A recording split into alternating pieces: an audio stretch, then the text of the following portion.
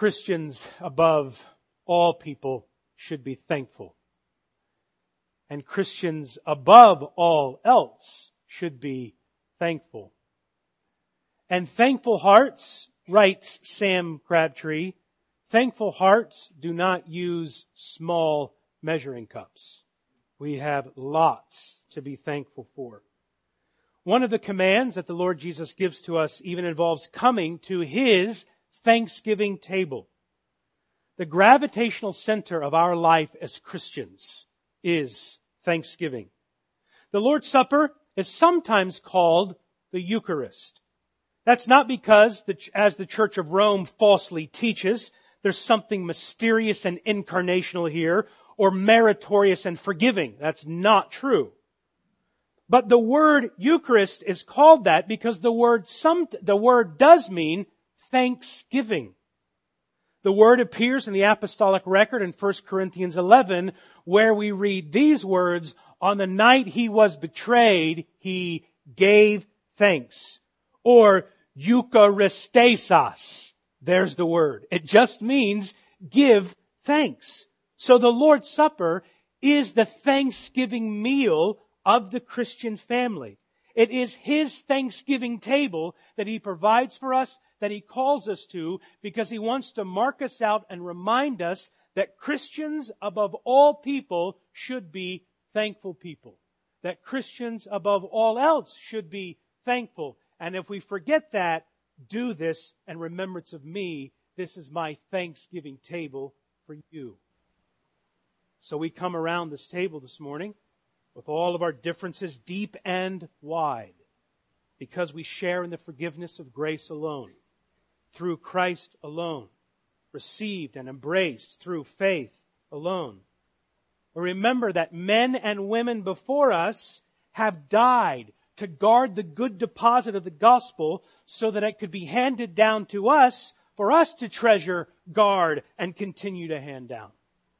So before us is the meal of thanksgiving, reminding us too of the familial nature, of the corporate nature of our lives together. You are not meant to be alone. You came to Christ in an individual decision, but as soon as you did, you were placed into a family. And now our lives are centered on the righteous life and the sacrificial death and the bodily resurrection of the Lord Jesus Christ. And we do this in remembrance of Him. We do this. Not you individually, but we take this together because we remember who we are and whose we are. We are people of the risen King. We have been redeemed not with sawdust cakes and prune juice, but we have been redeemed with the bread of life and with the wine of rich salvation. We are indwelt by the third person of the Holy Spirit.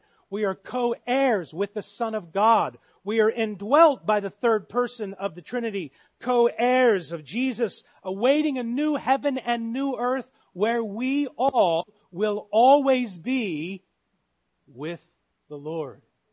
And we say, even so, come quickly, Lord Jesus. And as often as you eat this bread and you take this cup, you preach about my death until I come back so that you will be always with me. So this morning, Emmanuel Bible Church, we are called to give thanks. We have much to be thankful for. So we are thinking this morning of Thanksgiving for lots of reasons, but culturally, Thanksgiving Day is just days away. We've come a long way since the first Thanksgiving of our Pilgrim forefathers in the fall of 1621. And I was schooled a little bit this morning on the history of that by Gary Mattson. And if you want what really went down, talk to Gary Mattson and Tom Bastoni, because Gary told me they were there when it happened. They grew up there and they were there, is what I was told. Now, I may not get all this right, but the Pilgrim forefathers left everything behind, and they endured hardships on the high sea in a small ship, and death and desolation the first harsh winter, all in many respects so that they could worship the Lord according to His word from a pure conscience without the threat of persecution. And we certainly can be thankful to God for them in part, for what they desired, we have all enjoyed in this room every day of our life, worshiping God according to His Word with a pure conscience. So we can say, Lord, thank you for what you have done. We can also be thankful that we will probably enjoy a different meal than they did that first Thanksgiving in the fall of 1621. Best the historians can piece together, the Thanksgiving meal had few of our modern day favorites. There was no pumpkin pie or pecan pie. There was no oven. There was no cranberry sauce, as there was no sugar. And there was no sweet potato, whatever your family calls it, because sweet potatoes were not native to North America and couldn't be found at the time. So we can be thankful that we can enjoy turkey and gravy and stuffing, and they didn't enjoy any of that. Now, Nathaniel Philbrick, written a book called Mayflower, A Story of Courage, Community, and War, describes what the Pilgrims did have were ducks and geese. The meal they had probably included fish and perhaps even eel. Yummy for Thanksgiving, eel. And they mixed it with vegetables such as turnips. Again, yummy. Turnips and eel. Edward Winslow, one of the Pilgrim settlers, tells us in his eyewitness account that they had harvested their crops, and Governor William Bradford ordered 4 men to go fowling, Fowling, so that they could rejoice together in a more special manner. In just a few days, the hunters had secured enough ducks and geese to last for a week, but what began as an English affair soon became an overwhelmingly native international celebration. Earlier that spring, the Wampanoag people and their leader Massasoit had come offering peace and teaching them how to get the food that they needed.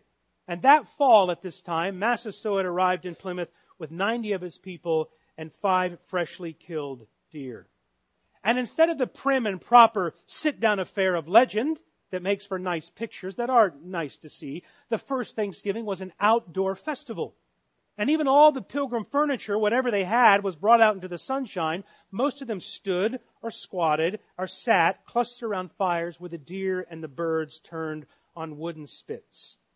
Now, Winslow makes no mention of this, but the first Thanksgiving coincided with what was for the Pilgrims, I imagine, a new startling phenomena, the season of a New England fall. The green leaves of summer turned to incandescent yellows and reds and purples of a New England autumn they had never seen before. Now, since that first Thanksgiving, 1621, with many menu items that would probably get a thanks, but I'll pass if we were there, U.S. presidents since Washington have issued Thanksgiving proclamations. And what presidents have historically pointed out in their proclamations is what we might be in danger of forgetting today, namely our dependence on God.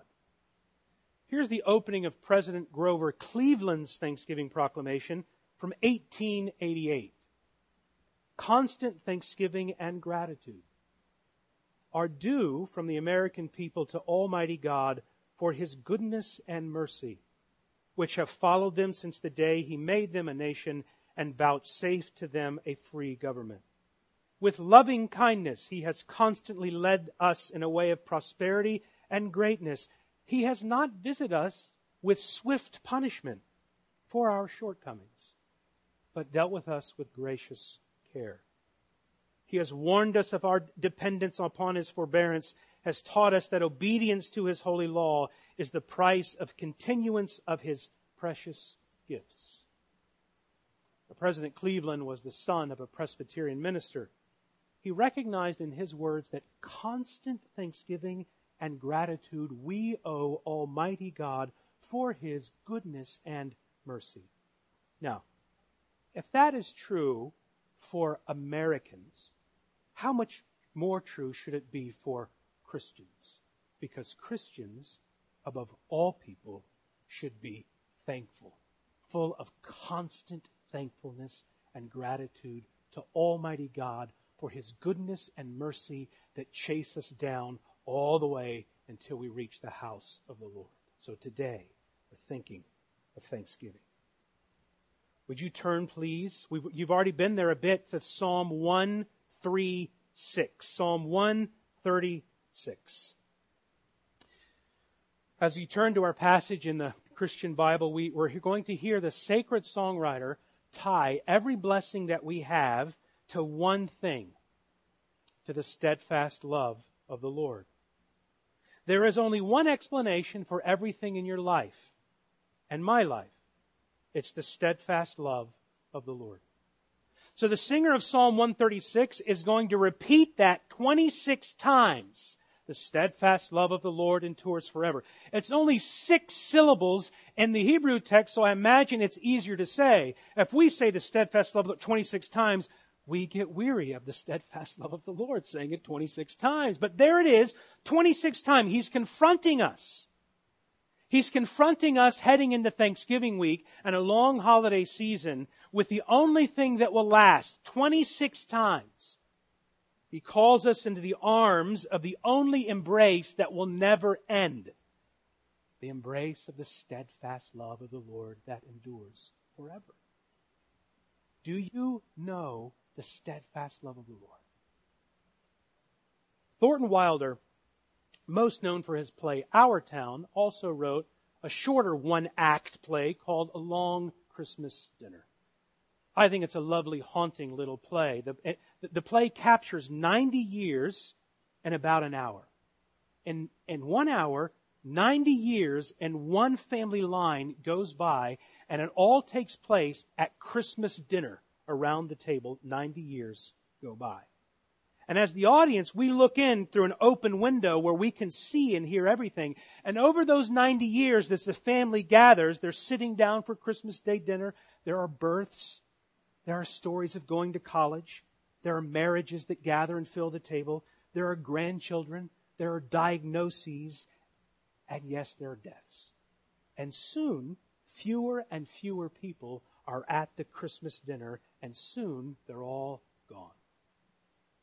So yes, gather ye rosebuds while ye may, old time is still a-passing, and the same flower that smiles today, tomorrow will be dying. Enjoy the gifts of God today, now. Yes, yes. Enjoy Thanksgiving and the food and the friends and the family and all the traditions and customs that you have, because they are a gift from the Lord. But soon, as some of us already know, there will be fewer and fewer people around the table, and the gifts won't last forever, but the giver will last forever.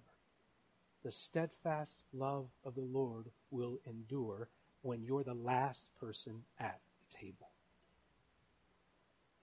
The one enduring constant in life is the steadfast love of the Lord. It's not death and taxes for the Christian. For the Christian, the one thing that you can count on is not death and taxes. It's the steadfast love of the Lord. Because in your life and at your death and after your death, this will be your cry and your only cry. The steadfast love of the Lord endures forever, in, during, and after death. 26 times. The mercy of the Lord, the grace of the Lord, the kindness of the Lord, the steadfast love of the Lord endures forever. 26 times. And thanks be to God that He gives us the Lord's Supper to remind us of that, because all of us can hit our spiritual head and suffer from an acute case of spiritual amnesia.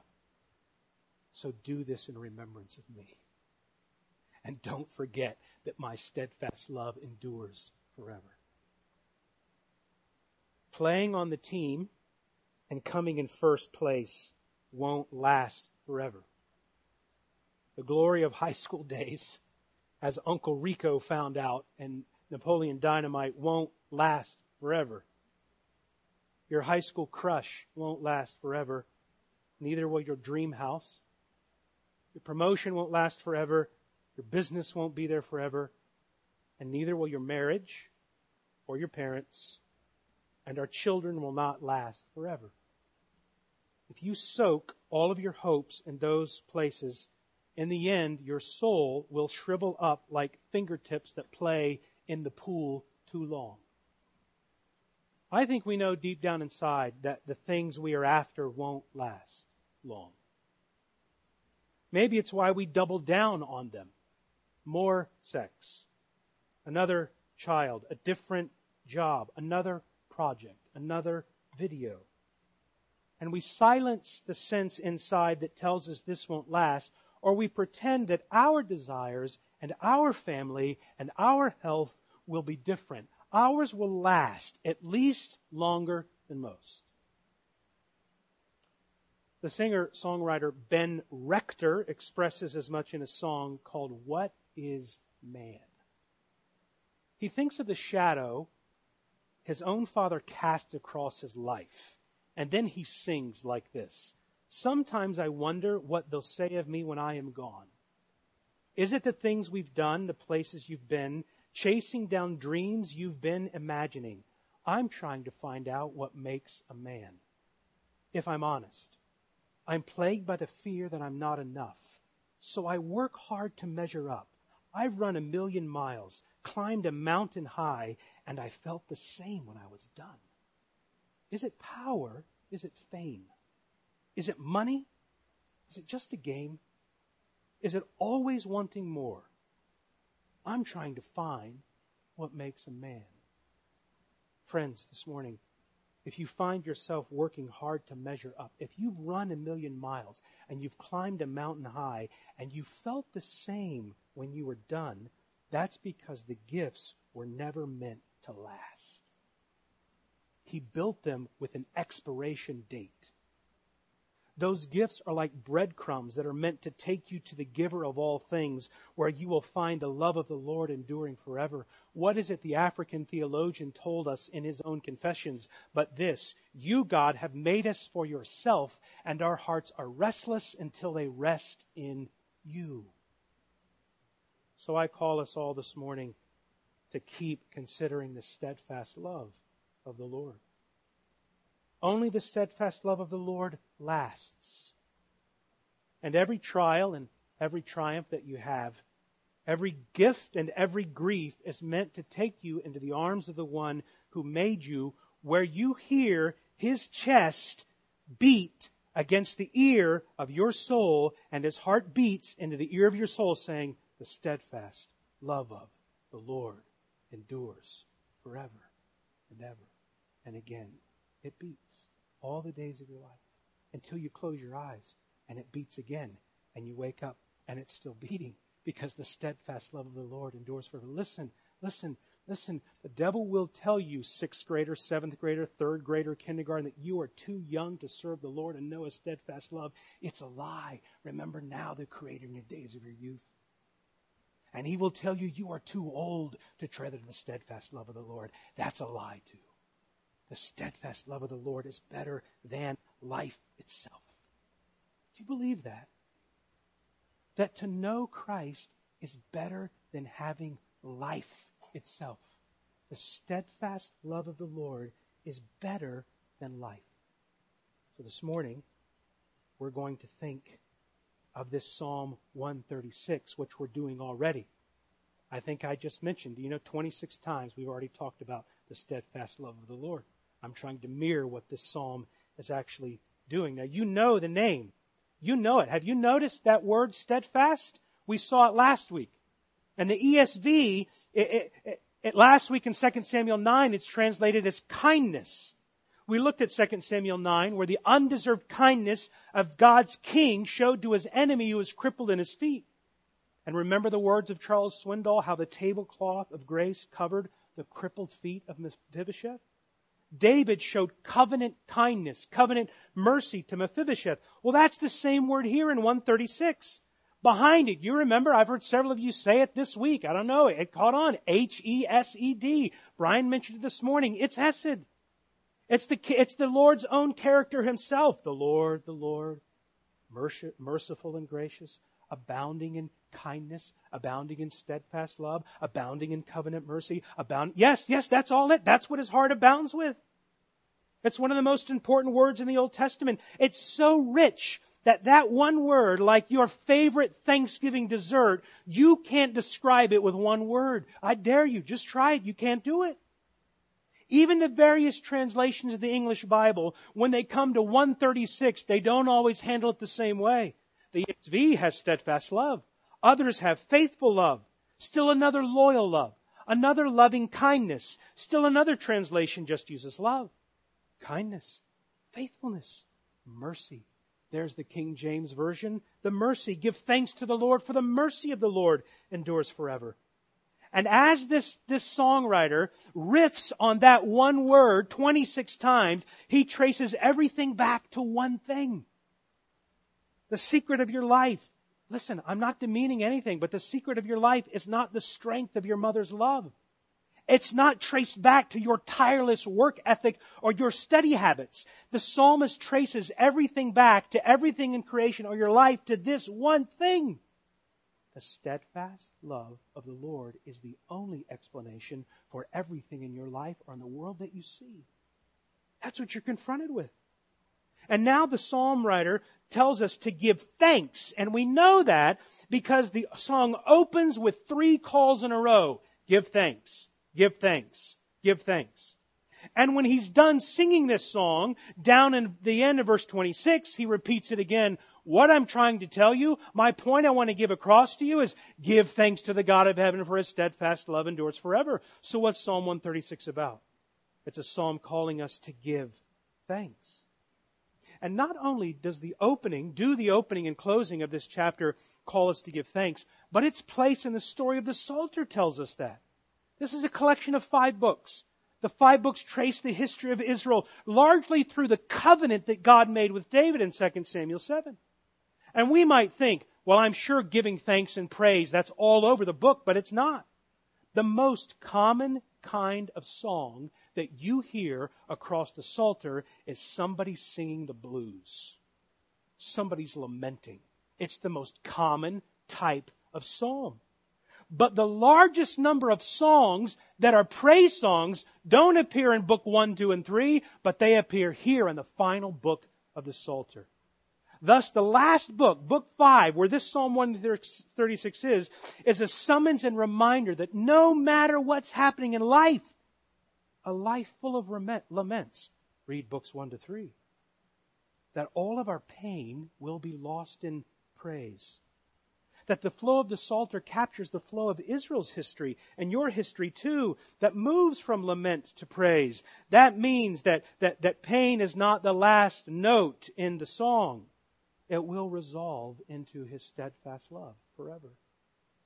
That means that Psalm 136 is not blind to the sorrows of life and the empty chairs at the Thanksgiving table or the laments in the midst of Thanksgiving we heard this morning in our praise service. That's what's happening in this psalm too. Thanking God even in the shadows. It reminds us that we sorrow, but not as those who have no hope. We can, in the words of Psalm 136:1, give thanks to the Lord, for we know He is good. That every Good Friday of your life will result in resurrection in the life to come. So we can give praise to Him for grace given to face life as it really is. Psalm 136, one commentator notes, is not a recipe for praise the Lord anyway, but a profound orientation and reorientation around the steadfast love of the Lord no matter what. Because it endures forever. So the opening and closing of this psalm, its place in the story of the book of the Psalter, summons us to give thanks to God in all circumstances. For our circumstances are never final, no matter how final they are at this moment that they feel. We're heading for an eternal hallelujah. In fact, did you know that Psalm 136 is often called the Great Hallel? You know Hallel because you sing Hallelujah. It means give thanks. This is the great Hallel in the Psalter. And it stands not by itself, but starting in Psalm 120 and going through this one, there's a collection of Hallel psalms, give thanks psalms, of which Psalm 136 stands as the climax and pinnacle. Thus it's called the great Hallel, the great giving thanks psalm. Because it's the end for which you are made. And until we learn to give Him thanks, we will never be living for the purpose for which He made us. We are made to give thanks to Him. Now, having called us to give thanks, He's going to give us 4 reasons to give thanks. Now, this psalm gives us 4 reasons, and you can record them. Miss Layla has done a really helpful thing that's probably good for all of us to do before Thanksgiving. A through Z, she lists in this order of worship. Now think of things you can be thankful for, A through Z, and I would like to see whatever you finish by the end in this kids' order of worship. Well, first we're told in this psalm to give thanks for who He is. That's verses 1 to 3. Give thanks to the Lord, for He is good. Now, that would be enough reason to give thanks to Him. This should be the first word on our lips in the morning when we get up, and the last on our lips when we lie down at night and go to sleep. Give thanks to the Lord, for He is good. But the psalmist means, he doesn't simply mean that God does good things. He doesn't mean good like that's a good person, like a nice person, but that God at the core of His being is good. Charles Spurgeon says the phrase means that God is good beyond all others, that He alone is good in the highest sense, that He's the source of good, the good of all good, the sustainer of good, the perfecter of good, the rewarder of good. He is good. Give thanks to Him. Give thanks also because He is the God of gods and the Lord of lords. At one level, we can step back and say, there are no other gods except God. No other beings exist. Everything else is a false idol that we prop up and we make. That's true. At another level, we don't wrestle against flesh and blood, but we wrestle against unseen principalities and powers. There are spiritual forces in the world. There are world rulers who do harsh things. Yes, there are other powers. But in either case, He reigns as supreme. He is the God of all gods. He's the Lord of all lords. He has no rival. He is sovereign and supreme. He has no competition. He fears no power in heaven or in earth more than you fear the power of a plastic action figure that can make little noises. He's the God of gods and He's the Lord of lords. And to know Him is to come into the mercy of the Lord that endures forever. Give thanks to Him for who He is. He's good. Second, give thanks to the Lord as our Creator. That's verses 4 to 9. We read this part together, and it describes all the actions of the Lord in creation come down to this one word. It's the word wonder. There it's in the text. Now I remember back in the day learning this Hebrew vocab word like this. I pronounced this word as Pele. And it reminded me of the great Brazilian soccer player, Pele. And I would think what Pele did with the ball was a cause for wonder. And nobody could do what Pele could do. His moves were a cause for wonder. That's the word here. It means that God's moves, His actions cause wonder. Pele, wonder, amazement. And in creating the world, as the song says, in creating every galaxy, microbe, and hill, it shows intelligent design. The songwriter says He made it by understanding, with skill, with wisdom He made the heavens. There are marks of beauty and symmetry and simplicity and complexity and order and redundancy, as Jonathan Edwards said. The creation is made with a beautiful redundancy. They all dot His creation.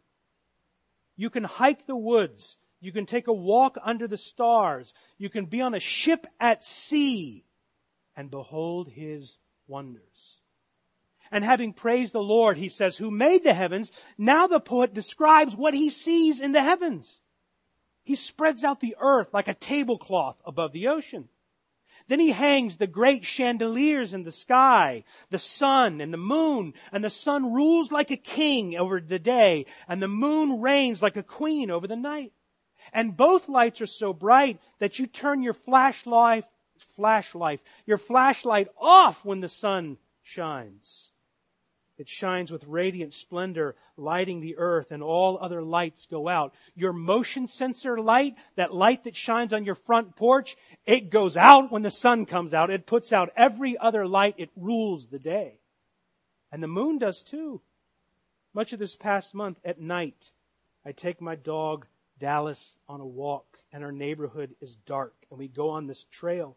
And I take a flashlight, and I look like a dork, and I put a headlight on because I can't see, and I do this, and I take the dog on a walk, and I'm taking the dog on a walk, and at one point, and I say, they've put spotlights up on this point in the trail. When did they do that? And I turn to the side, and it's not a spotlight made by human hands. It's the spotlight of the full moon. And I turn my flashlight off, and I turn my headlamp off, and I see fine from the silver glow of the moon lighting up the path. It rules the night. And when you see it, you say, that's the steadfast love of the Lord ruling in the night. Oh, how beautiful His care is. And as constant and as strong and sovereign as the sun and the moon are that rule the day and the night, wait till you see our Maker, the sun and the moon, say. We only reflect His glory. We are the instruments. He is the song. Look at the steadfast love of the Lord as Creator. As I came around one hill where I walk at night, man, it got finally cold and really crispy, and it had rained, and the air was clear, and it's a clear, crisp night, and it's chilly, and I should have had a coat on, but I didn't, and I'm glad I didn't because I felt the chill, and the sky is velvet black, and as I come around the hill through the trees, there it is, stars arranged, not just randomly, but in so many constellations that I can't name many of them, and I certainly can't name them all, but there they are, in a beautiful order, in the sky that's always there, but you see it best at night.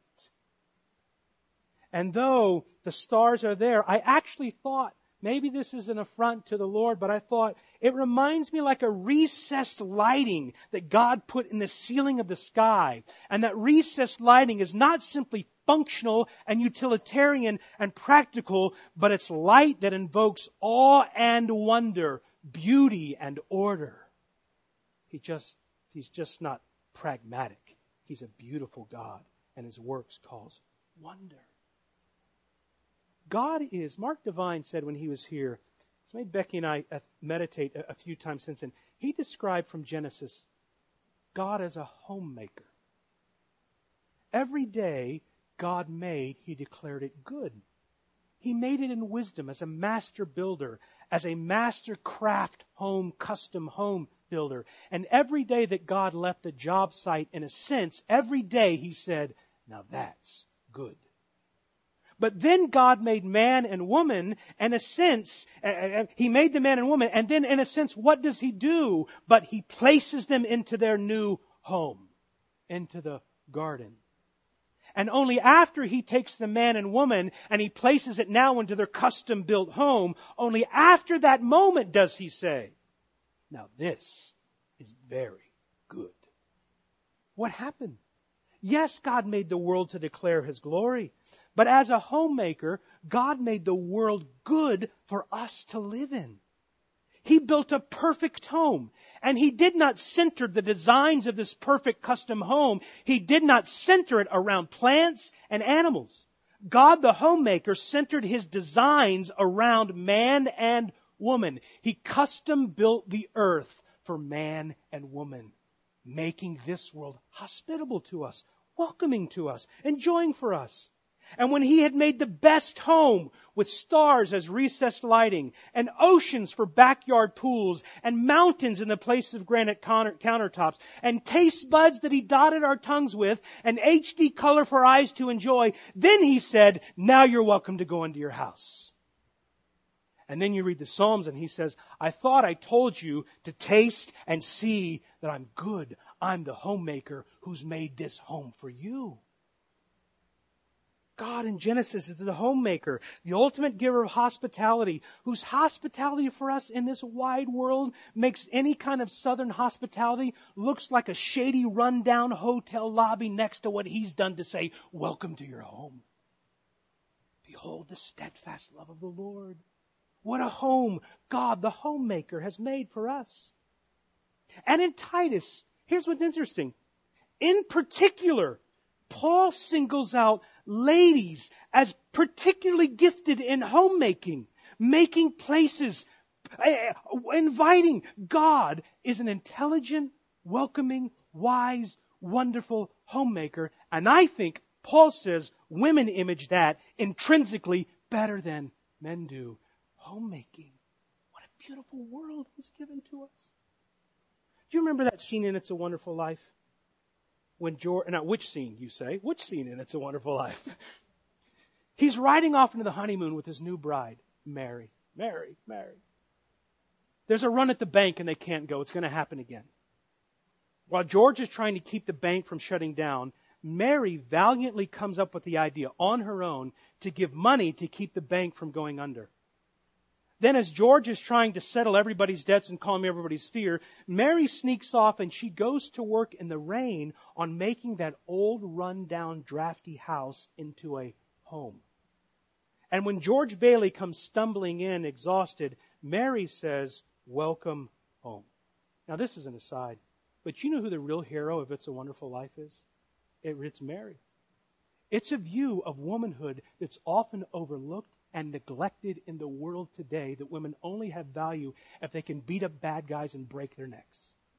But in Proverbs 31 and It's a Wonderful Life, I mean it, she's the hero who holds the whole thing together as a homemaker in a sense, who brings her gifts from afar. And what's the point? As a creator, the stars, the earth, the moon, your taste, everything shows God in His steadfast love as creator. He's good. Give thanks for His character. Give thanks that He's a creator. Here's the third reason. He's our Redeemer. Now here's the heart of the song. The Lord is not only our Maker, but our Redeemer. And the sweetest and loudest note, Spurgeon says, in the chorus must always be reserved for the person who sings of redeeming love. Now I'm going to read it. You say it silently when we get to each stanza. We didn't read this part yet. So would you look at it with me in Psalm 136 and verse 10? To Him who struck down the firstborn of Egypt, for His steadfast love endures forever. And brought Israel out from among them, for His steadfast love endures forever. He brought them out with a strong hand and outstretched arm, for His steadfast love endures forever. To Him who divided the Red Sea in two, for His steadfast love endured forever. And made Israel pass through the midst of it, for His steadfast love endures forever. But overthrew Pharaoh and his host in the sea, for His steadfast love endures forever. To Him who led His people through the wilderness, for His steadfast love endures forever. To Him who struck down great kings, for His steadfast love endures forever. He killed mighty kings, for His steadfast love endures forever. Like Sihon, king of the Amorites, for His steadfast love endures forever. And Og, king of Bashan, for His steadfast love endures forever. And He gave their land as a heritage, for His steadfast love endures forever. As a heritage to Israel, His servant, for His steadfast love endures forever. Now you think of each one of those vignettes. He remembers how God broke the power of the Pharaoh of Egypt and rescued them from slavery. And he struck down the firstborn son with a strong arm and an outstretched hand. And the Red Sea stood like two concrete barriers, keeping the water back as he led them through. And He overthrows the most powerful warlord in the region. He redeemed His people with power. And verses 16 to 21, having redeemed them, He preserves them in the wilderness, and then killed warlord kings like Sihon and Og. Or maybe we would say Hitler and Pol Pot, but I would say keep it as Sihon and Og. Their names are as terrible as they really were. He threw down Sihon and Og. Don't forget, God did that. Big, bad kings reduced to dust. And He kept His promise to Abraham and Joshua and David, and He gave them the land of Sihon and Og and said, eat and be merry. Give thanks to the Lord as our Redeemer. And we know, of course, in the flow of the Bible, that the Red Sea redemption points to our redemption at the cross. We have been redeemed, Spurgeon writes, from the power of our corruptions, uplifted from the depth of sin which we were naturally plunged into. We've been led to the cross of Christ. Our shackles of guilt have been broken off, and we're no longer slaves but children of the living God. There's a song I grew up singing. Maybe you remember it. I don't know. Redeemed, how I love to proclaim it. Redeemed by the blood of the Lamb. Redeemed and so happy in Jesus, His child, and forever I am. Redeemed by the blood of the Lamb. And when we come to this table, we remember what He's done, that we, yes, you, but we could be forgiven. That this cup reminds us when we take it, the price paid to free us from our lack of gratitude.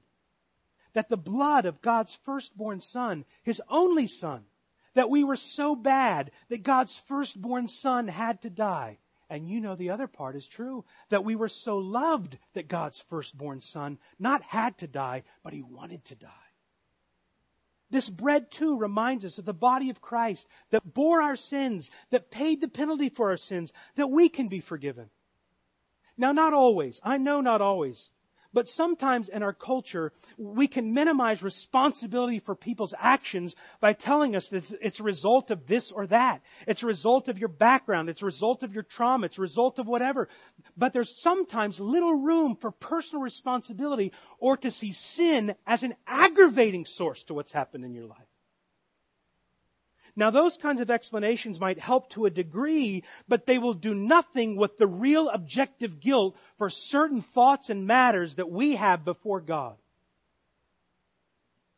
And the only way around guilt is to own it and to confess it and cry out to Jesus, who was punished in His body for our guilt, that we might have peace. Guilt is not simply a subjective emotion that you have. It's an objective state that you are in if you are not right with God at any level. And when we take the bread, we remember that His body bore the real punishment for my real guilt, every bit of my guilt. And that His blood paid the penalty, the debt of my sin, all of it. That's why this is a Thanksgiving table. A Thanksgiving table. That His love endures forever. Finally, give thanks to the Lord that He's our personal provider. I put it that way. I don't know how you'd put it as you look at this song. But in every other part of the psalm, the singer speaks of God in a sense at a distance. He did this for them. He did this for His people. He did this for them. He did this for His people. But now in this final stanza, he switches to third person, to us. Look at verses 23 and 25. It is He who remembered us and our low estate, for His steadfast love endures forever. He rescued us from our foes, for His steadfast love endures forever. He who gives food to all flesh, for His steadfast love endures forever. I see here the Lord being celebrated here, not just as our Creator, not just as our Redeemer, but having created us and having made us, He's our personal provider. Remember not them, but remember us. Here is no deistic conception of God that many of America's founding fathers believe, that God is powerful. He's a clockwinder, but He left it alone. Neither is God a faceless, impersonal immensity like Muslims believe. No, this is a God who remembers us, who rescues us, who gives food to all flesh. Can I put it this way? At the end of this psalm, you have the God of the incarnation. He remembered our low estate by taking upon Himself our low estate. He came in the likeness of human flesh, and He rescued us by being born of a virgin under the law to rescue all those who are under the law, so it can be finally said, He has remembered our low estate. Now you step back. Can't you add your voice to this song? Aren't we a church full of people who've seen this about the Lord, that the Lord is good? Are we not a room full of people who better than I have, in better ways than I have, that this beautiful fall season, hasn't your heart been drawn out to Him in some way where you don't even know what to say, or you just say, oh, or whatever? Hasn't your heart been drawn out by the beauty of the Lord? And are we not a room full of people, above everything else, that we are a room not full of good people? but we are a room full of forgiven people. People washed by the blood of the Lamb, who've been forgiven for our worst sins. The thoughts that we have repeatedly that we struggle with that no one knows. Yes, forgiven for that. We know the redeeming love of the Lord, not just as His Creator, but as our Redeemer. And can't we then say, give thanks to the Lord, for He is good. And now He's remembered us, and He calls us to this table so that we can feed by faith on the work of the Lord Jesus Christ. And there's one explanation for your life or my life. The steadfast love of the Lord endures forever.